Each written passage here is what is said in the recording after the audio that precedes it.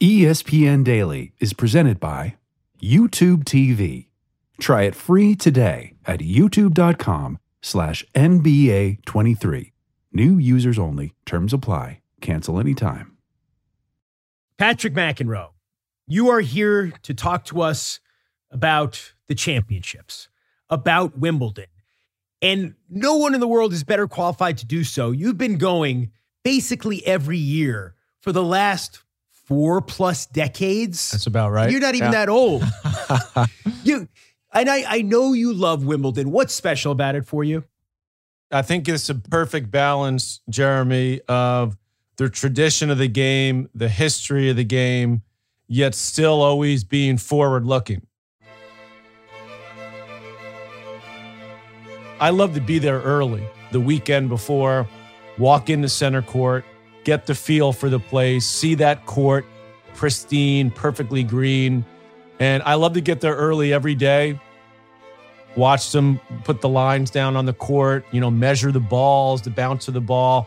That's what makes Wimbledon unique and special, is that attention to detail and the reverence they have for the game itself and also for the history of the game. And I think for people who haven't been there, and I've been lucky enough to cover Wimbledon a few times, what's also special is the way it's really like a village of tennis, like the global village of tennis, where you're really in this like little town, everybody, right. The players, the coaches, the media, for more than 2 weeks, you're on top of each other. Yep. It's almost like a family reunion for tennis every summer, isn't it? Everybody wants to go to Wimbledon.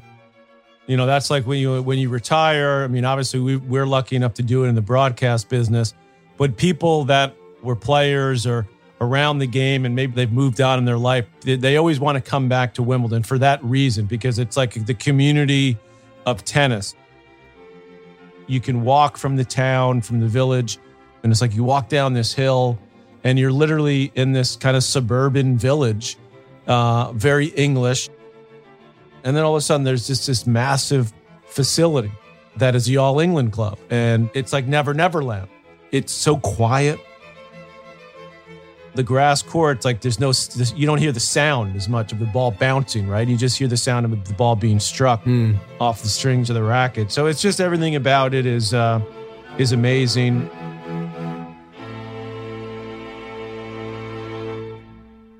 I hope there's some drama on the court. I hope there's some competitiveness, because Djokovic is such a solid favorite on the men's side. And he's a much bigger favorite at Wimbledon now, Jeremy, than any other tournament, because he's so good on grass. He's so comfortable on that court and that surface. And because there's so few other guys that are good on grass right now. And that makes him a bigger favorite at Wimbledon than any other tournament in the world. Around the 4th of July, the sports calendar boasts something for just about everyone.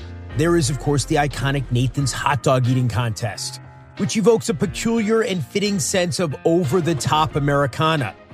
There's plenty of baseball, too, a bit more traditional sports fare. But for those seeking something more highbrow, there is, of course, Wimbledon. So today, Patrick McEnroe joins us ahead of his trip across the pond to revel in the pomp and circumstance and to share with us what we should expect to see at center court in the finals this year. I'm Jeremy Schaap. It's Friday, June 30th. This is ESPN Daily.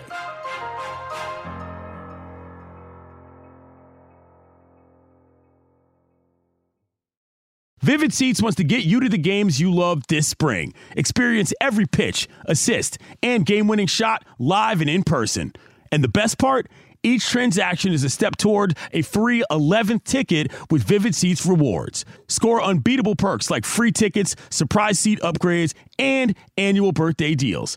As the official ticketing partner of ESPN, Vivid Seats is offering you $20 off your first $200 ticket purchase with code DAILY. That's code DAILY. Visit vividseats.com or download the app today. Vivid Seats. Experience it live. When we talk about Novak Djokovic, right, we're talking about a guy who now stands alone at the top with 23 Grand Slam singles titles. That's the most ever in men's tennis. He broke the tie at Roland Garros with Rafael Nadal.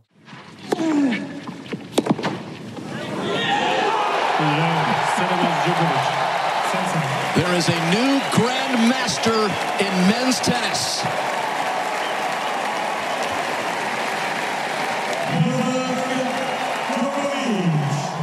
He's 36, but again, he's halfway to a Grand Slam, winning all four in the same year.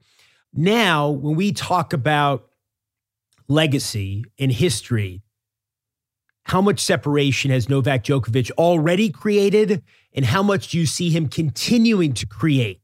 Let's say if he wins this Wimbledon, as he's heavily favored to do, if he completes this Grand Slam, if he just keeps rolling. Well, he's distanced himself by a little bit, not a ton at the moment. But if you look at all the numbers, not just the majors, that's obviously the most important number, but head-to-head, he's got the slight edge over Nadal. He's got the edge over Roger, Masters 1000. All the other numbers, he's also slightly ahead. Now, he's got a chance to go significantly ahead. We heard from Federer a week or so after he won that French Open a couple weeks ago, and Roger said, look, there's no reason he can't get close to 30.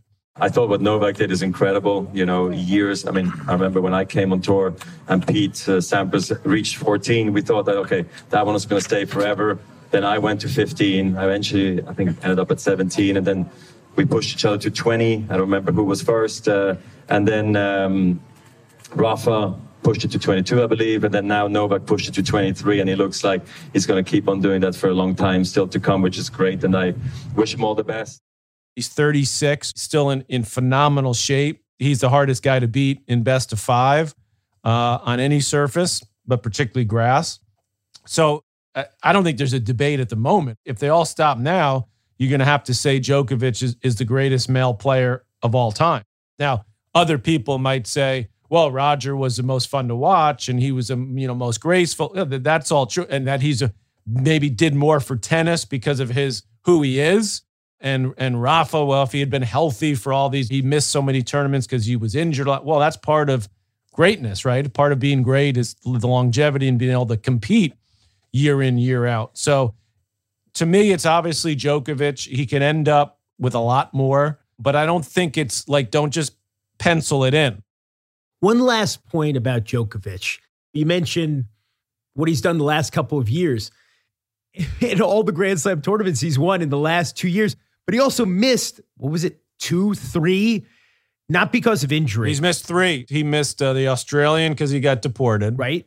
And you were up late at night with us talking about it. You were up on CNN and ESPN talking about it. And that remarkable drama unfolded.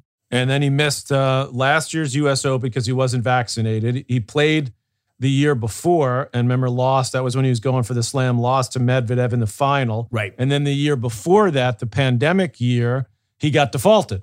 He slammed the ball in frustration, hit the lineswoman in the throat, and got defaulted. I want to turn now to that bizarre moment at the U.S. Open that so many are talking about. Top-ranked tennis superstar Novak Djokovic abruptly disqualified from the tournament after he hit a ball toward the backboard and struck a line judge in the throat.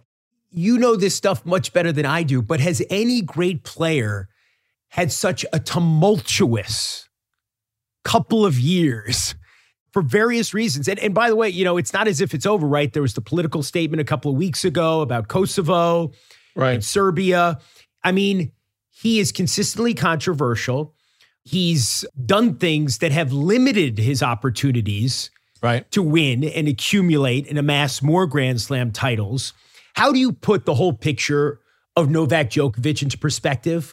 Who he is? He's unique because he plays with that chip on his shoulder, and it works for him. He's not afraid of being controversial. Like, he almost thrives on that. It's almost like he needs that. I'll tell you one quick story, Jeremy, which to me kind of highlighted it. When I was the Davis Cup captain, and early on in my career as a captain, we played against Serbia, in Belgrade, in February, right after the Australian Open. And Novak, I believe at that point, had won one major. He'd won one Australian Open, maybe 2. That's like 2007, 2008. Yeah, exactly. And he was 3 in the world. He was a solid number 3. But what I learned in that experience of being there in that city was a couple of things. Number one, they don't like Americans, okay? There's been a lot of tension between Serbia and the U.S. going back to the early 90s. Exactly. Then, so you had a packed house in this indoor stadium. And not only were they anti-American, okay, but they were sending the message to Djokovic, like in a way I've never felt before, like, you better not lose to these guys. You know, you go to France, you go to Spain, the people are like celebrating, you know, they're into it, but they're like enjoying it, right? Right. These people were pissed off. You could feel that tension. And Djokovic, he was under so much pressure from the public to make sure you don't lose to these Americans. You better not lose. So I could see where a lot of this comes from for him. The pressure that he's under. You know, now he's obviously, you know, the most I was laughing at a couple of the shows I was on talking about the other Joker, you know, that just won the NBA championship. Yeah, Jokic. Jokic. He's like amazing, but Djokovic is like he's so far beyond that. You know, his popularity in Serbia is crazy. Well, Jokic said it himself. Somebody asked him a question after they won it, like, so, you know, what's it like being the biggest hero in your country? He's like, me, I'm not even close. I mean, he said exactly what you're saying. So anyway, the point of me telling you that story is like, it gave me a sort of an insight into why he is who he is. He's left nothing to chance, right? Everything that he's done off the court with his diet, his training methods and so on, has all to just like literally be the greatest of all time. And then he's got the tools behind it to do it. He has no weakness in his game. There's nothing technically wrong with any part of his game. Whereas you could say, you know, Roger, you could get it up high to his backhand. Rafa, his serve is not great. He's not a great returner. There's nothing about Djokovic's game that you can look at and say is not like textbook perfect. And then he's learned how to use all of those things to deal with opponents like these other all-time greats, to deal with surfaces and so on, to where he's the most well-rounded tennis player the world has ever seen. And yet, 2 years ago, when he was trying to complete the Grand Slam to become the first man to do so since Laver in 1969, it was Daniil Medvedev who stopped him in New York. And last year, Daniil Medvedev didn't play at Wimbledon, even though he was the number one player in the world at the time, because he's Russian. And Russian players and players from Belarus were not allowed to participate. They're back. Daniil Medvedev is back. What do you expect to see from him at this Wimbledon after a 2-year absence? Not a lot. I don't see him winning it. I mean, I'm not going to say he can't make a run because he's got a big serve. He just gives up way too much court. You know, he loves to stand like super far back, which helps him on hard courts, and he can sort of get away with it. In my opinion, he hasn't learned to play more consistently closer to the baseline and play that transition type tennis. I don't see it. I mean, obviously, Alcaraz is a guy that could beat Djokovic. Kyrgios, if he were healthy, but he's not. The Australian, Nick Kyrgios. Yeah, he's got the most natural, actually, grass court game to be a threat. But he's such a question mark because, you know, he's played one match all year, and then he pulled out of these warm-up tournaments. So it's hard to see him out of nowhere just make a run like he did last year. He played a lot of tennis last year and played well. I just don't see it. I mean, Sinner, okay. Alcaraz, I mean, he's got the best shot. You know, you got the two Americans that are seated in the top 10, Fritz, Tiafoe. I could see either one of those guys making a big run. Can I see one of those guys beating Djokovic at Wimbledon? No, I can't.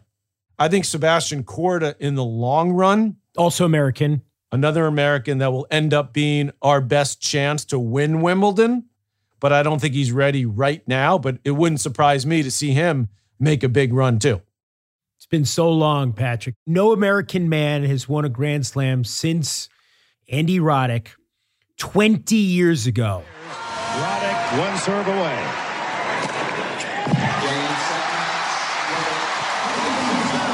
I don't believe it.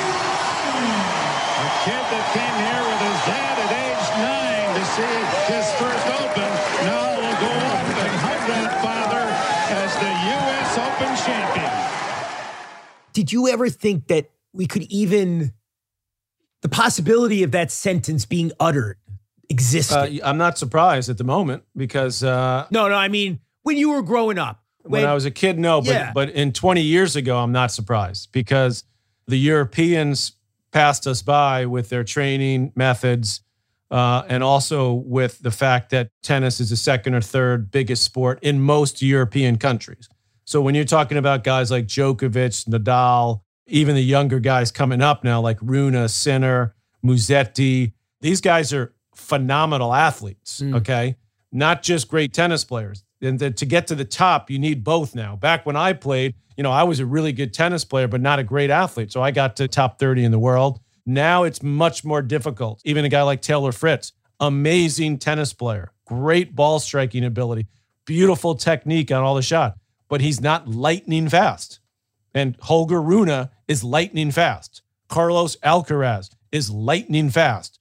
Jannik Sinner, maybe not lightning fast, but real fast. And so those are the guys that are getting to the top of the top. We're doing better now. Korda's a great athlete. He's a bigger guy. Tiafoe is really a great athlete. His tennis technique is not as sound as Fritz, but he makes up for it in other ways. So I think we've got better youngsters coming. We've always had much better athletes, Jeremy, on the female side. We've fallen off a little bit recently, by the way. So there's a concern now on the women's side because the rest of the world's catching up.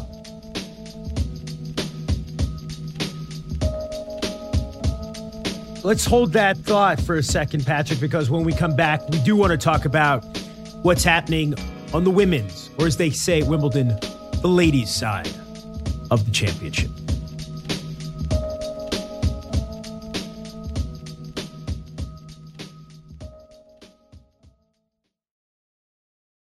Shopping for Mother's Day is usually a challenge because you people wait until the last minute. But Macy's Gift Finder makes it incredibly fast and easy to find the right gift just in time for Mother's Day.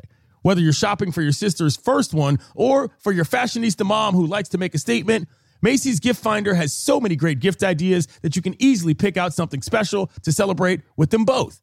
You can shop by price anywhere from $25 and under to, say, $100 and below. You can also sort by category like fragrance, handbags, and more, or gift lists like for the mom who has everything, or even pre-wrapped gifts for grandma.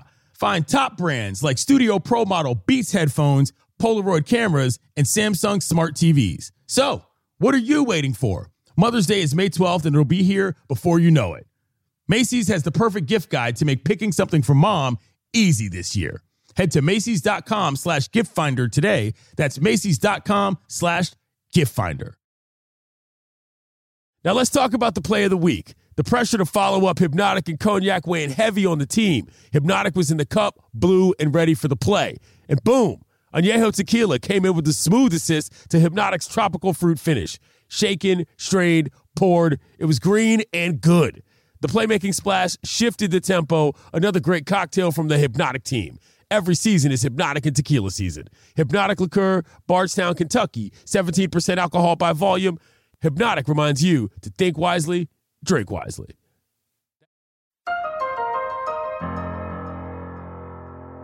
So, Patrick, women's tennis, it's been kind of the opposite story in recent times from the men's game, in the sense that we've had so many different women win Grand Slam titles.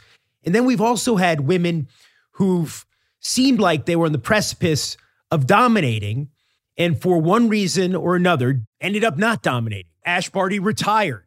Naomi Osaka won 4 majors. And 2 years ago, it seemed as if she was going to be the next all-time great in women's tennis. And that hasn't happened. There have been, circumstances, injuries. Emma Raducanu, who had maybe the greatest comes out of the qualifying. Right. U.S. Open anybody's ever had in 2021, and now she's injured. Iga Swiatek has been consistently great the last couple of years, but not at this tournament. Right. So when you look at the women's draw right now, what do you see? Well, I think there's 3 players now that have distanced themselves. Swiatek, Rybakina, who won it last year, didn't get the points for it because of the ban of the Russian and Belarusian players. And then Sabalenka, who's Belarusian and didn't get to play last year and has played well a couple years ago. She made the final, I believe. And, of course, then she won her first major this year in Australia. So if you look at what's happened in the last 12 months. And just to be clear, so people understand, so Sabalenka is from Belarus. Yes. Rybakina plays for Kazakhstan, but she lives in Moscow and was raised in Russia. But so she got to play last year because she's from Kazakhstan, but to punish Wimbledon for banning the players from Belarus and Russia, the ATP and WTA did not award points for anything that happened in the tournament last year. I just, for those who weren't following closely. Right. First of all, I'm glad that they're allowing them back because I thought it was a mistake last year. It was the only tournament on the planet that didn't allow those players to play. I thought it was a mistake, and I think Wimbledon realized in the aftermath that it was a mistake. So I think it's good for tennis. The players are back. But the other point that we're talking about is the fact that you've got these three, and I think Swiatek's going to win Wimbledon. Maybe not this year, but I think she's too good of an athlete. She's a great ball striker. She's the best athlete by far on the women's tour. She plays like Djokovic with her movement, sliding out to the backhand, sliding to the forehand. I mean, Kim Clijsters was she was sort of the first female player to really do that power slide. Obviously, Serena was able to do it too. But Swiatek just does it so effortlessly, and she just does it consistently. And she had that long winning streak going into Wimbledon last year. I think he got up to like 39 matches. Right. But she lost in the round of 32 and in the third round. And the year before, she lost in the fourth round, the round of 16. She's not going to be like I think an all-time grass court player. She needs a little bit of time, usually on her shots. That's why she's so good on clay. She hits the ball with more RPMs, which are revolutions per minute, which means she can basically hit with more topspin than any other female player out there. She's got a very good serve. She's decent around the net. And I just think as she gets more comfortable, she's too good of a player not to win Wimbledon. Now, that being said, Rybakina has a bigger game. She hits the ball bigger. She's a big server. That's why she won last year. She can hurt you off both wings. She's like the more prototypical great female player. Big serve, can bang the ball, great returner. If you have a weak serve, she's going to punish you. So she can out-hit Swiatek, and so can Sabalenka to a certain extent. I think Rybakina is a smoother player. Sabalenka is more just kind of brute force and aggression, which she does really well. But the three of them, if you just look at the points and the rankings and the results, they've really distanced themselves from the pack. Now, that doesn't mean that you can't have a Coco Gauff or a Jess Pegula, the top two Americans, make a push, and you've got other young Russians and Czech players. There's still that decent chance that someone who's ranked between 10 and 30 could win the tournament, whereas there's almost no chance that's going to happen on the men's side. Let's talk about Coco Gauff.